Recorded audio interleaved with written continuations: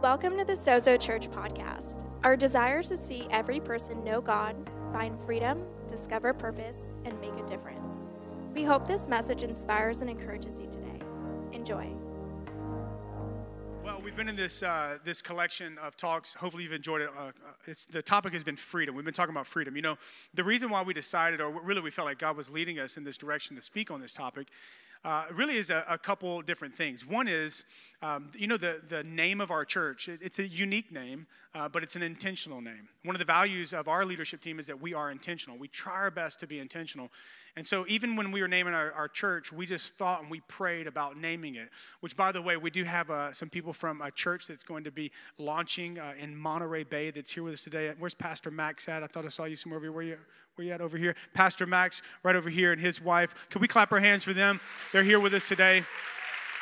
And I know you guys are thinking through your name, right? You're thinking through that right now, and it is really important. You know, when we were naming our children, we were intentional, kind of. My grandmother said about Liam, she said, well, when you have this kid, she said, you need to name him a good Irish name. So I looked up Irish names. It was like Flanagan, Hannigan, Shenanigan. It was like, it's weird.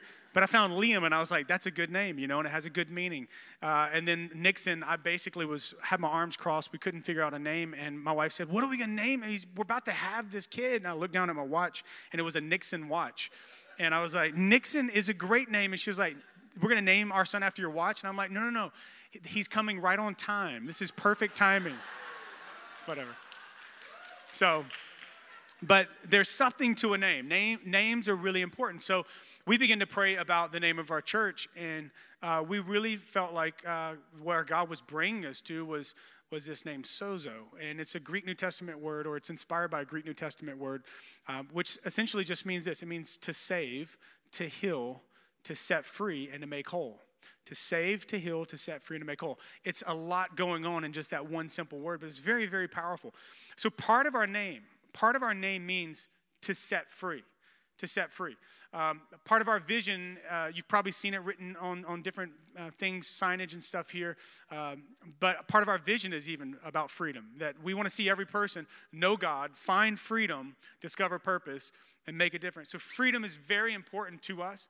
We deeply desire for every person, not just to be free from something, but to be freed, to be able to live out the purpose of God in their life and the potential of God in their life. God doesn't want to just set you free from something, but for something. And so we're passionate about that. We want to do our best to help people find freedom. So that's what this collection has been all about. Another thing is that when you look at the ministry of Jesus, you'll see that a large part of his ministry was helping people find freedom. It was something he was very passionate about. Very, very passionate. As a matter of fact, when he kind of had that moment where he went public with his ministry, he said this, quoting the scroll of Isaiah, or reading the scroll of Isaiah, he said this: the Spirit of the Lord is upon me. He's anointed me to preach good news to the poor. That's the gospel. To preach good news to the poor. That's know God. Help people know God. To preach good news to the poor, to heal the brokenhearted, and to set the captive free. And it goes on to say a few other things, but part of what he said his anointing and grace and calling was to help people find freedom, to set the captive free. That comes in many different ways when you look into his ministry. He went around, the Bible says, he went around doing good and ministering to people and setting people free. Not sure where you lie on the whole. How do I even say this? Like, is there a devil? Are there demons? Spiritual type? I don't know where you kind of land on that. There's people in both categories with that. But when you read the scriptures, you see that a large part of Jesus' ministry was actually casting out demons. Whoa, that's a pretty scary phrase right there, right? Especially in 2018, talking about casting out demons. Like, are we going to have a deliverance service? No, we're not, okay? Not going to do that. That's the church down the street. Go there for that, okay? We don't do that, at least not like that. But we do believe that there is this activity spiritually that is at work in the world we live in, where whether or not if you believe in Satan or a devil or demons or whatever, we just sense that there is a resistance. Have you ever felt that? There's a resistance. You may not call it a demon or devils or this, or, but there is something that resists and fights and wars against us. And Jesus, when you look at the Gospels, his ministry was actually going around casting out demons, delivering people from the strongholds of Satan in their life. It's what he did. If you don't believe me, read your Bible. It's in there. It's really, really good stuff. But he did this so much in his ministry that part of his reputation was actually that he had the power to cast out demons. And people actually came to him with family members and friends that were oppressed and possessed by demonic spirits. That's a heavy thing. We've just had all this joyous, wonderful worship and stuff, and now I'm like up here talking to you about demons. I get it. That's a little bit different.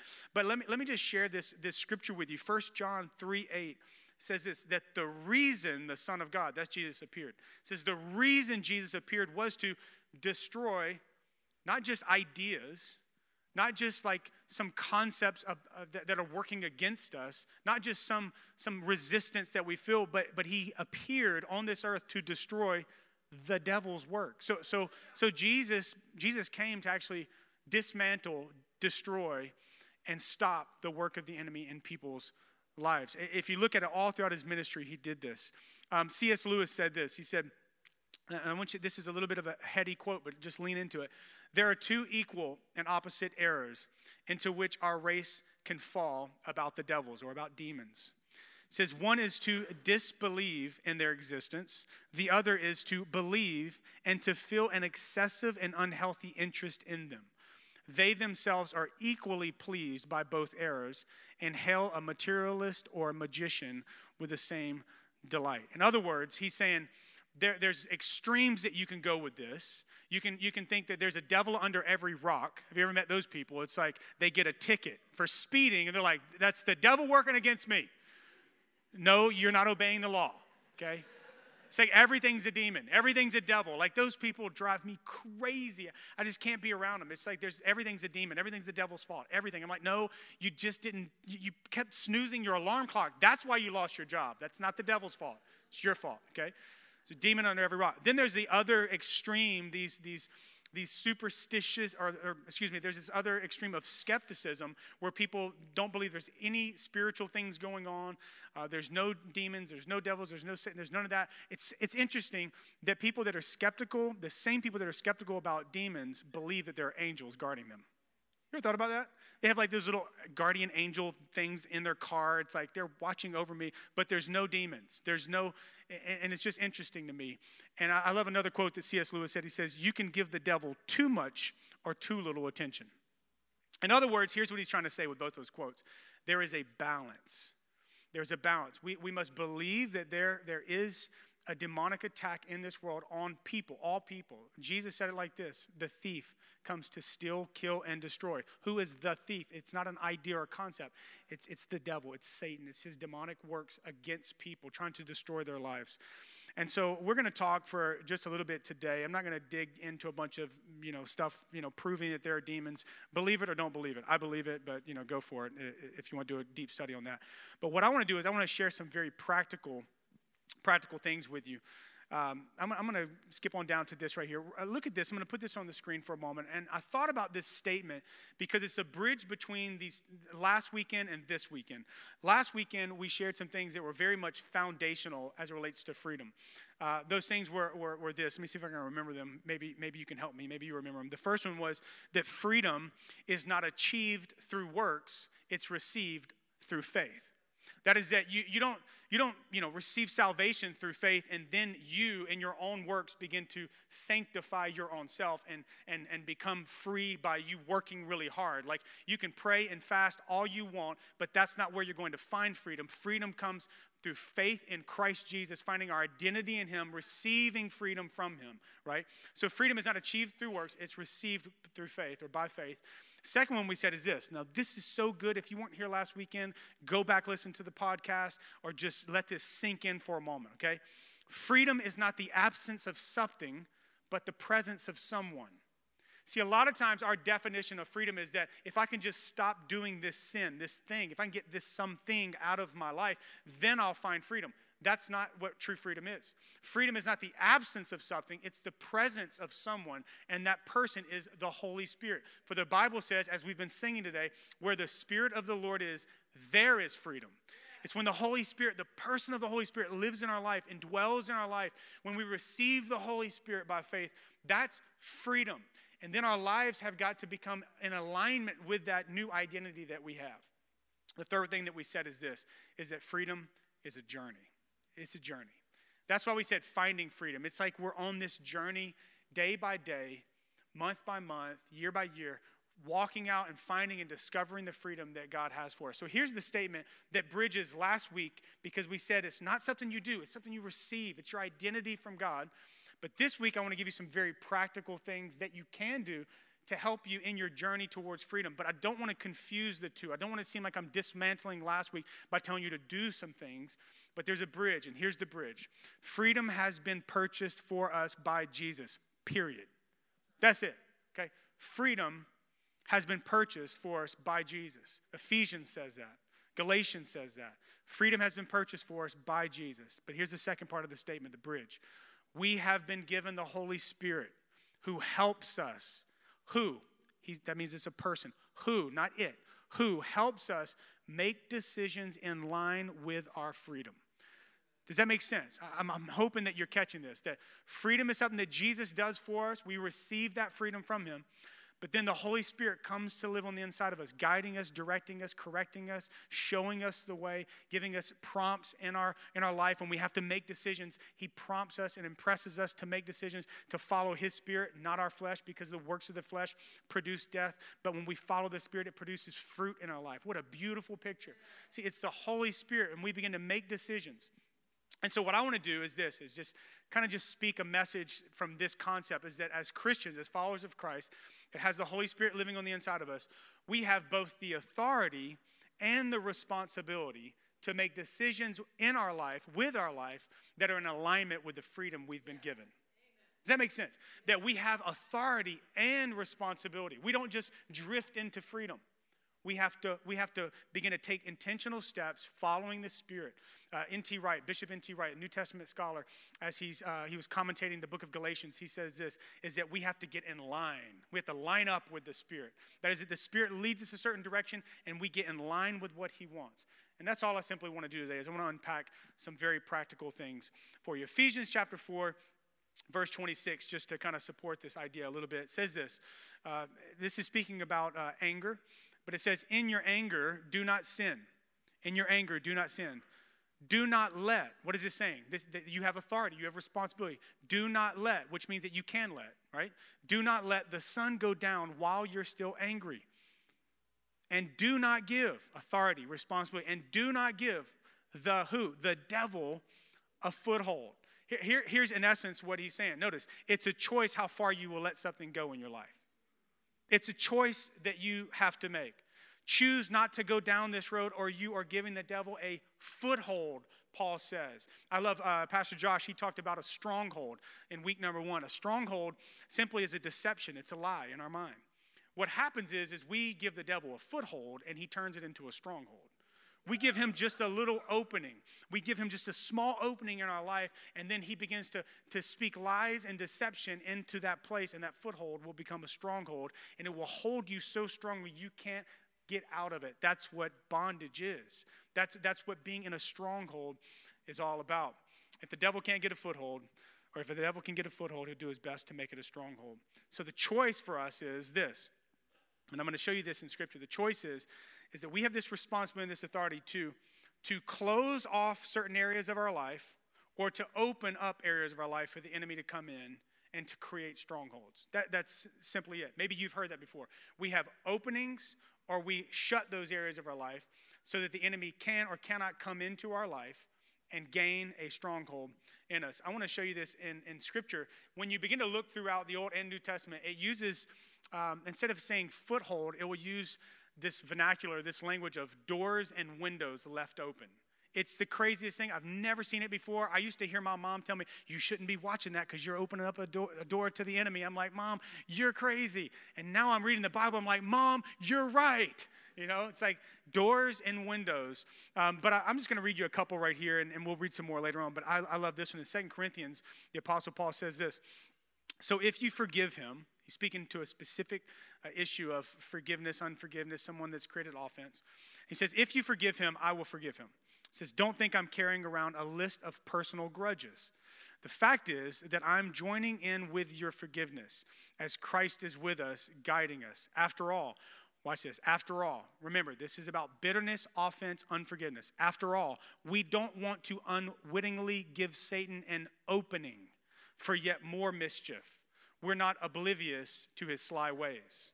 He says bitterness, offense, all those things, unforgiveness, resentment, that's actually creating an opening for the enemy to come in and to do even more damage in your life. He was like, we're not going to give him an opening. We're not going to give him even any area at all for him to creep into our life. I love the way it says it in NIV. It says, anyone you forgive, I also forgive. And what I have forgiven, if there was anything to forgive, I have forgiven in the sight of Christ for your sake, in order that Satan might not outwit us, for we are not unaware of his schemes. I love that. The other day, our family moved into a new house. Our lease ran out, and so we moved into a new house. And you know, if you've had to move into a new place, you've had to experience the pain and the frustration, not only of moving, not only of packing, but of unpacking. Amen, church? I need counseling after that. Unpacking and transferring all of your services to a new house. Now I'm preaching. This is gospel right here, people. Is you got to move your Infinity, Xfinity, whatever it's called, your Comcast. You got to move ADT. You got to move this stuff. Oh my goodness, it's so frustrating. And the other day, I had the ADT security people come to our house, and this guy comes in and he says, "I'm going to take you. I'm an expert in this field." And I said, "Good, because I'm not. That's why we hired you." And he said, "I want to walk you through your house, and we're going to determine what's the best system of security based on this house that you're living in. And so I'm going to show you the vulnerable places in your house, and I'll tell you the exact system that will work the best for you. But the first thing is for you need to understand just the different vulnerable places in your house." So we walked through our house, and he showed me. He was like, "These windows right here, a burglar will never break into these windows because they're on the front of your house. There's no coverage with trees and stuff like that. People can see in here. They're never going to go there. They're sly and they're slick. They would never do that."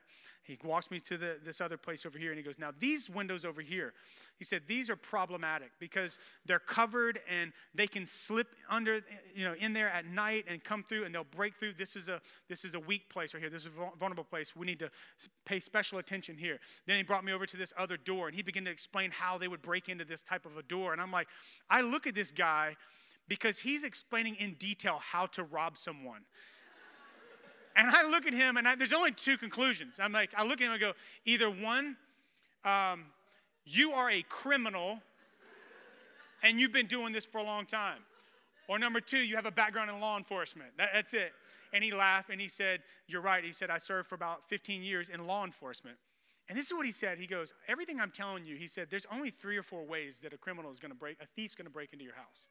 He was like, "There's no new tricks. They've been doing the same thing this whole time. It's the same exact thing." And he said, because it's the same thing, he goes, "It's easy for me to be an expert because they have no new tricks." Paul says, you need to be aware. You need to be in the know. You need to understand that there are certain schemes. And here's what you know. The devil has no new tricks. He's been doing the same thing for thousands of years. Same tactics, same tricks. He's not creative. He's not at all. He's got the same sly, stupid tricks. And I'm going to show you that there's just a few of them. You actually see 3 big categories or 3 big doors. We'll use that language. 3 big doors that you see. And I want to just outline them first with this text, and then I'll unpack them a bit more. 1 John chapter 2, verse 15, the writer says this: "Do not love the world or anything in the world. If anyone loves the world, love for the Father is not in them. For everything in the world," watch this, "the lust of the flesh, the lust of the eyes, and the pride of life." Those 3 things. The lust of the flesh, the lust of the eyes, and the pride of life. Everything that's in the world, those 3 things, comes not from the Father, but from the world. The world and its desires pass away, but whoever does the will of God lives forever. It's always these three things: the lust of the flesh, the lust of the eyes, the pride of life. You can take any type of struggle, sin, stronghold, and I promise you we can figure out how they fit underneath these categories. But let me break them down to you for just a moment. I want to unpack this. The lust of the flesh. Here's what that is. That's our passions. It's our passions. It's our feelings, the appetite for pleasure, our cravings, the insatiable pursuit for more pleasure. There's nothing wrong with pleasure, but when pleasure becomes the preeminent thing, when that's your pursuit, if it's food, if it's alcohol, if it's whatever, you fill in the blank. When that becomes a preeminent pursuit, it will begin to control your life. This door is usually, when you look throughout Scripture, it's usually related to sexual sin, sexual pleasure. It's this insatiable desire for sexual pleasure and more. It's the lust of the flesh. The second one is the lust of the eyes. This is our possessions. Our possessions. I want more. I want it now. It's like I want more and I want it right now. It's greed. It's envy. It's this desire for more things in our life. Like what we have is not enough. This breeds discontentment. Nothing is ever enough.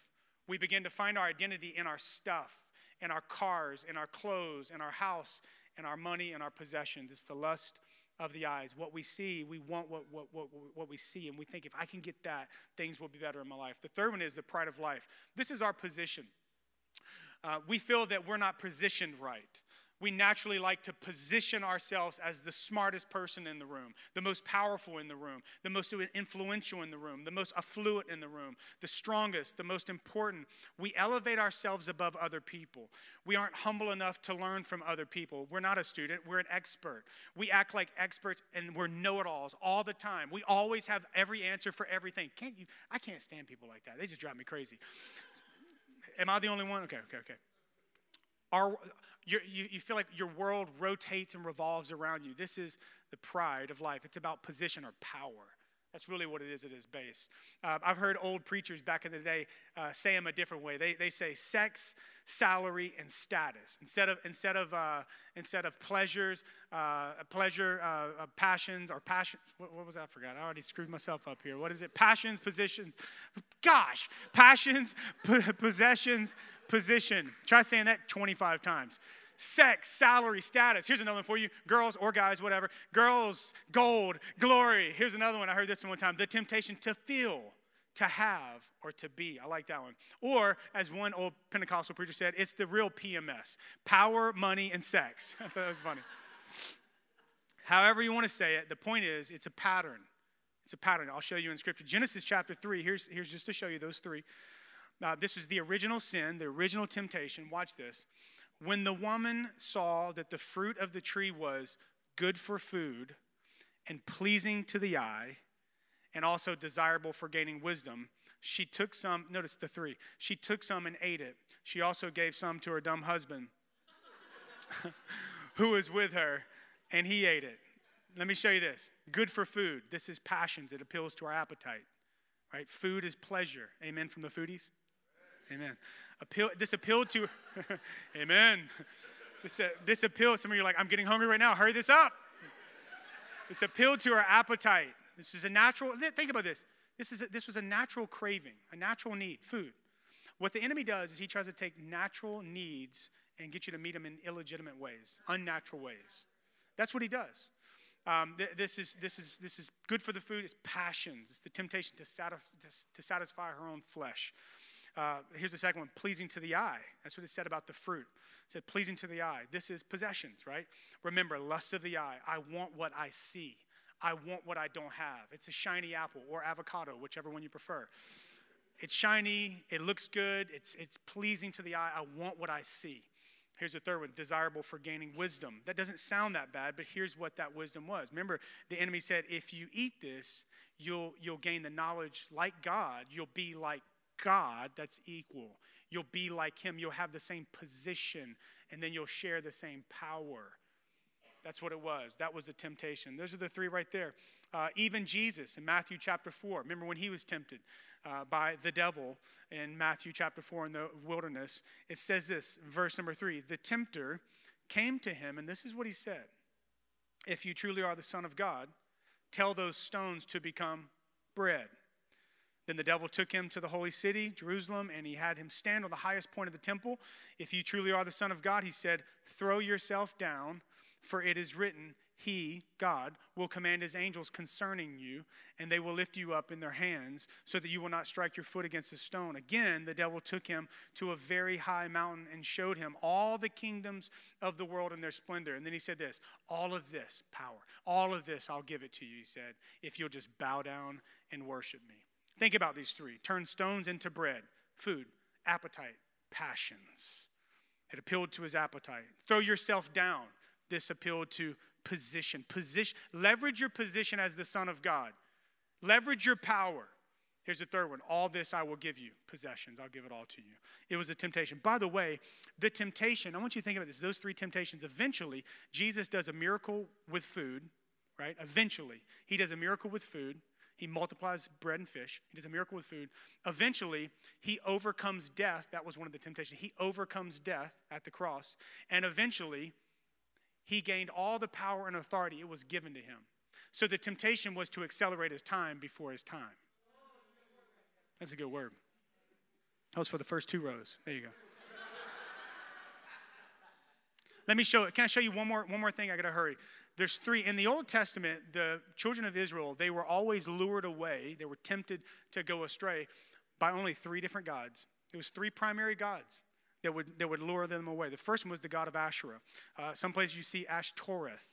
This was a goddess, not a god, but a goddess. And you know who she was? She was the goddess of love. The goddess of love. Sexual pleasure was the appeal to her followers. The worshipers of Asherah had a symbol, and it was an Asherah pole. It represented what you think it would represent for a goddess of sex and love. There you go. They would worship in Asherah's temple, how? With prostitutes having sex, sexual pleasure. And this would lure the people of God away from their devotion to him, the god of Asherah, or the goddess of Asherah. The second was the god of Mammon. You know what this was? Possessions. The god of Mammon. This is about money and possessions. The spirit of Mammon was a spirit of greed and envy and discontentment. It was the temptation to complain about what they had or didn't have. And it was to worry and to have anxiety about not having enough. And God always had to bring them back into alignment with himself. When they would get off course, essentially devoting their lives to the god of Mammon. The third one was the god of Baal. This was the most powerful of the gods, and it represented position and power. Baal was depicted as the most powerful god and pictured holding a lightning bolt in his hand, as he was the most powerful among all other gods. He had the power over storms, rains, and it could even produce crops and provide people with children. But most importantly, he was the most powerful and would win all of the battles. He was preeminent, the powerful one. This is the desire for power and for possessions. I'm telling you, the pattern is all throughout Scripture. So then the question is this: if those are the three main doors, okay, then how do we shut the door on those things? I wish I had a door on the stage because I could show you this. When you come to faith in Christ, the door is wide open in your life for the enemy to come in and out, in and out, in and out, in and out, and to destroy your life. But when you put your faith in what Jesus Christ has done on the cross, the Bible declares that you've now been freed from the penalty of sin, the power of sin, all of those things. Essentially, God himself slams the door on the devil on your behalf, shuts the door in his face. But here's what we do. We open the door. We don't just like, oh, God, and we don't open it. We usually just crack it a little bit, just a little bit. We give him a foothold. We crack it a little bit, and he just starts to push it open a little bit more. That's what we do. See, so the freedom that you have is God has already slammed the door, but we always tend to open the door and open the window, so to speak, to allow him to come in. And so practically, I want to give you just a few things. Basically, the anecdotes of those three things in a really fast way. I want to give you those three things that help us practically just shut the door on those things. Turn to your neighbor and say, shut the door. Remember that old song, shut the door on the devil, shut the devil in the night, right? Is that how it goes? Okay, yeah, there you go. It's pretty close. Get it.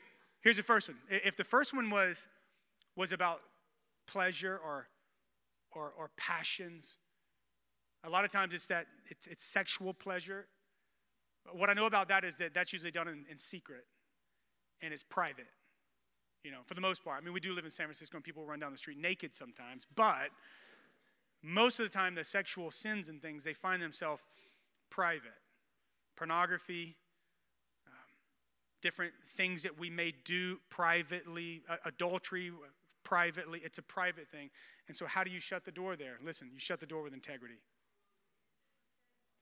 Integrity, I think, gets a bad rap sometimes. We think that integrity means that you're perfect. No, that's wrong. Integrity doesn't mean that you're perfect. It just means that you're honest. If integrity was that you're perfect, none of us could ever have integrity. Integrity, it actually comes from this word, integer, right? It's a mathematical term. What is that? Integer, whatever you say it. What is that? It's a whole number, right?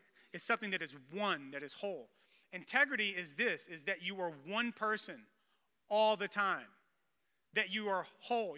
There's no duplicity. You're not one way on Sunday at Sozo and another way on Thursday night.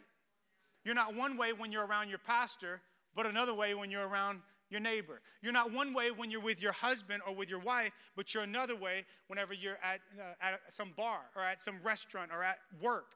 There's not duplicity. There's oneness. There's singleness. You are one. God doesn't call us to be perfect. The one time that it says be perfect, it was a mirror showing you that you can't be perfect. That's what that was. But what God calls us to is to be honest and to be one. If you struggle with a certain sin, it doesn't mean that you have to be perfect. It just means that someone needs to know you fully. That is what integrity is. I have things that I still struggle with, but I can tell you what, I have someone that knows everything about me. Someone. That's what integrity is. It's not that you're perfect, but it's that you're honest. There was this thing I read years ago about pottery that said that it comes from this, that integrity comes from this Latin word. I forget what the Latin word was, but it means without wax. And at these potter shops, people would go to buy these beautiful pieces of pottery, and they would buy it at a high price. But what they'd find out is that if certain pieces of pottery were heated up, they'd fall apart, revealing that there was a crack in it somewhere, but wax had covered it, and they'd taken the different pieces, how it was broken, and just pieced it back together and covered it with wax. And so what these potters started doing is they would put a seal on the bottom of their piece of pottery, and that seal would actually have a Latin phrase that meant without wax, meaning that this piece of pottery that you're paying for at a high price, it actually is what I'm claiming it is. It is one piece. It's without wax. And I love that picture because God wants us to be, not that we're perfect, but that we can be able to say, I am one. I am one piece. I'm one way in front of my wife and one way in front of my kids. No, I'm the same. I'm not different around different people. I am one. I have integrity. Integrity shuts the door on the enemy in your life. Practically, what does that mean? I think it's this. I think it's finding a group of people that you can do life with, and eventually you can trust them so much, knowing that they love you, knowing that they will never judge you. You get to some point where maybe it's a group, 2 or 3 people, maybe it's just one person, where you can get to the point where you know they love you, and you know they're not going to judge you, and you can look at them in their eyes and say, I have something I need to tell you.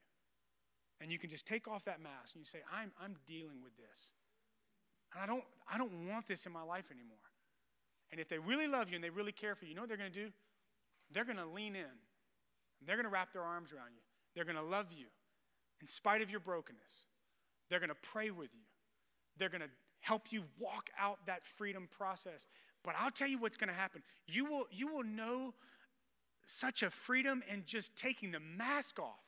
Like not even just getting the thing or things out of your life, but just in taking the mask off and finally being fully known. That is where freedom actually begins, in that place and in that space right there. It's integrity. Practically, I'd love to encourage you. We're starting a new season of small groups. That's a great place to start. I'm not telling you to go first week into a small group and like, boom, I'm struggling with this. Like, they're probably going to be like, whoa, so TMI, a little too much, my brother. But just take time and build relationship. It's a journey. And eventually build that trust, and you can share. I'll hurry and skip down to the second one here. Second one is shut the door on that second one, which was possessions. How do you do it? You shut it with generosity. Yeah. I'm sharing this with you not as a pastor, I get it. Let me figure out how to say this as raw and real as I can. There are so many terrible pastors and preachers that manipulate people for their resources and their money, and they preach wealth, health, prosperity, all those things, selling stuff on TV. It's a shame. I want to throw up when I look at some of the things that I see on TV that are people acting like they truly love people, and they don't. They love themselves, and they're all about themselves. And so I want you to hear me. I get that. And when pastors and people in ministry talk about money and possessions and all that stuff, automatically, because we have seen for so long people abuse this topic, you can kind of just like go like this. And so I want you to hear my heart. I'm being as real as I possibly can. This is not something I want from you. It's something I want for you, because I know the power of it in my own life. As I think about how self-centered I was when I came to faith in Christ, everything was about me. And I remember my youth pastor telling me, you know what? Your whole world revolves around you. And it was like, it hurt when he said it. And I was like, well, how do I fix that? And he goes, stop making everything about you and start just being generous to people. Just start buying people stuff. Just start giving. I was like, I'm 18 and I have a bag of Fritos. That's all I own. He's like, well, give away your Fritos, just.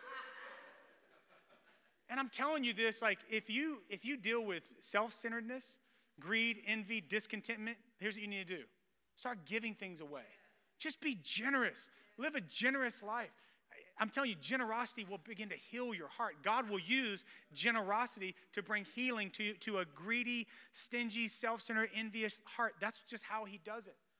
For my wife and I, one of the things that we did, and again, this could be, you can think it's right or wrong or whatever, but this is for us. We decided that we were going to put God first in our finances early on. This is actually before we got married. We heard people talk about tithe forever. And I always kind of got turned off by that, because I thought people teach that tithe is a law. And if you don't do it, you're curse. And God's going to be mad. I'm like, really? Is God that type of a God that if I don't pay him off on Sunday that he's going to be upset with me? I'm like, that's not a loving father. But I begin to discover that it's not about a law. It's about a principle of putting God first. And so what I did is I said, you know what? I don't know if it's right. I don't know if it's wrong, but I'm going to start taking my very best and the first of my finances and giving it into the kingdom of God to make a difference in other people's lives.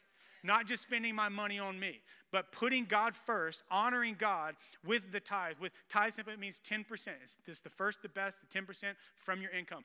Giving that through the local church to build the kingdom of God. And I made a decision to do that. I don't even miss it now. I don't even think about it now. It doesn't even bother me. But listen to me.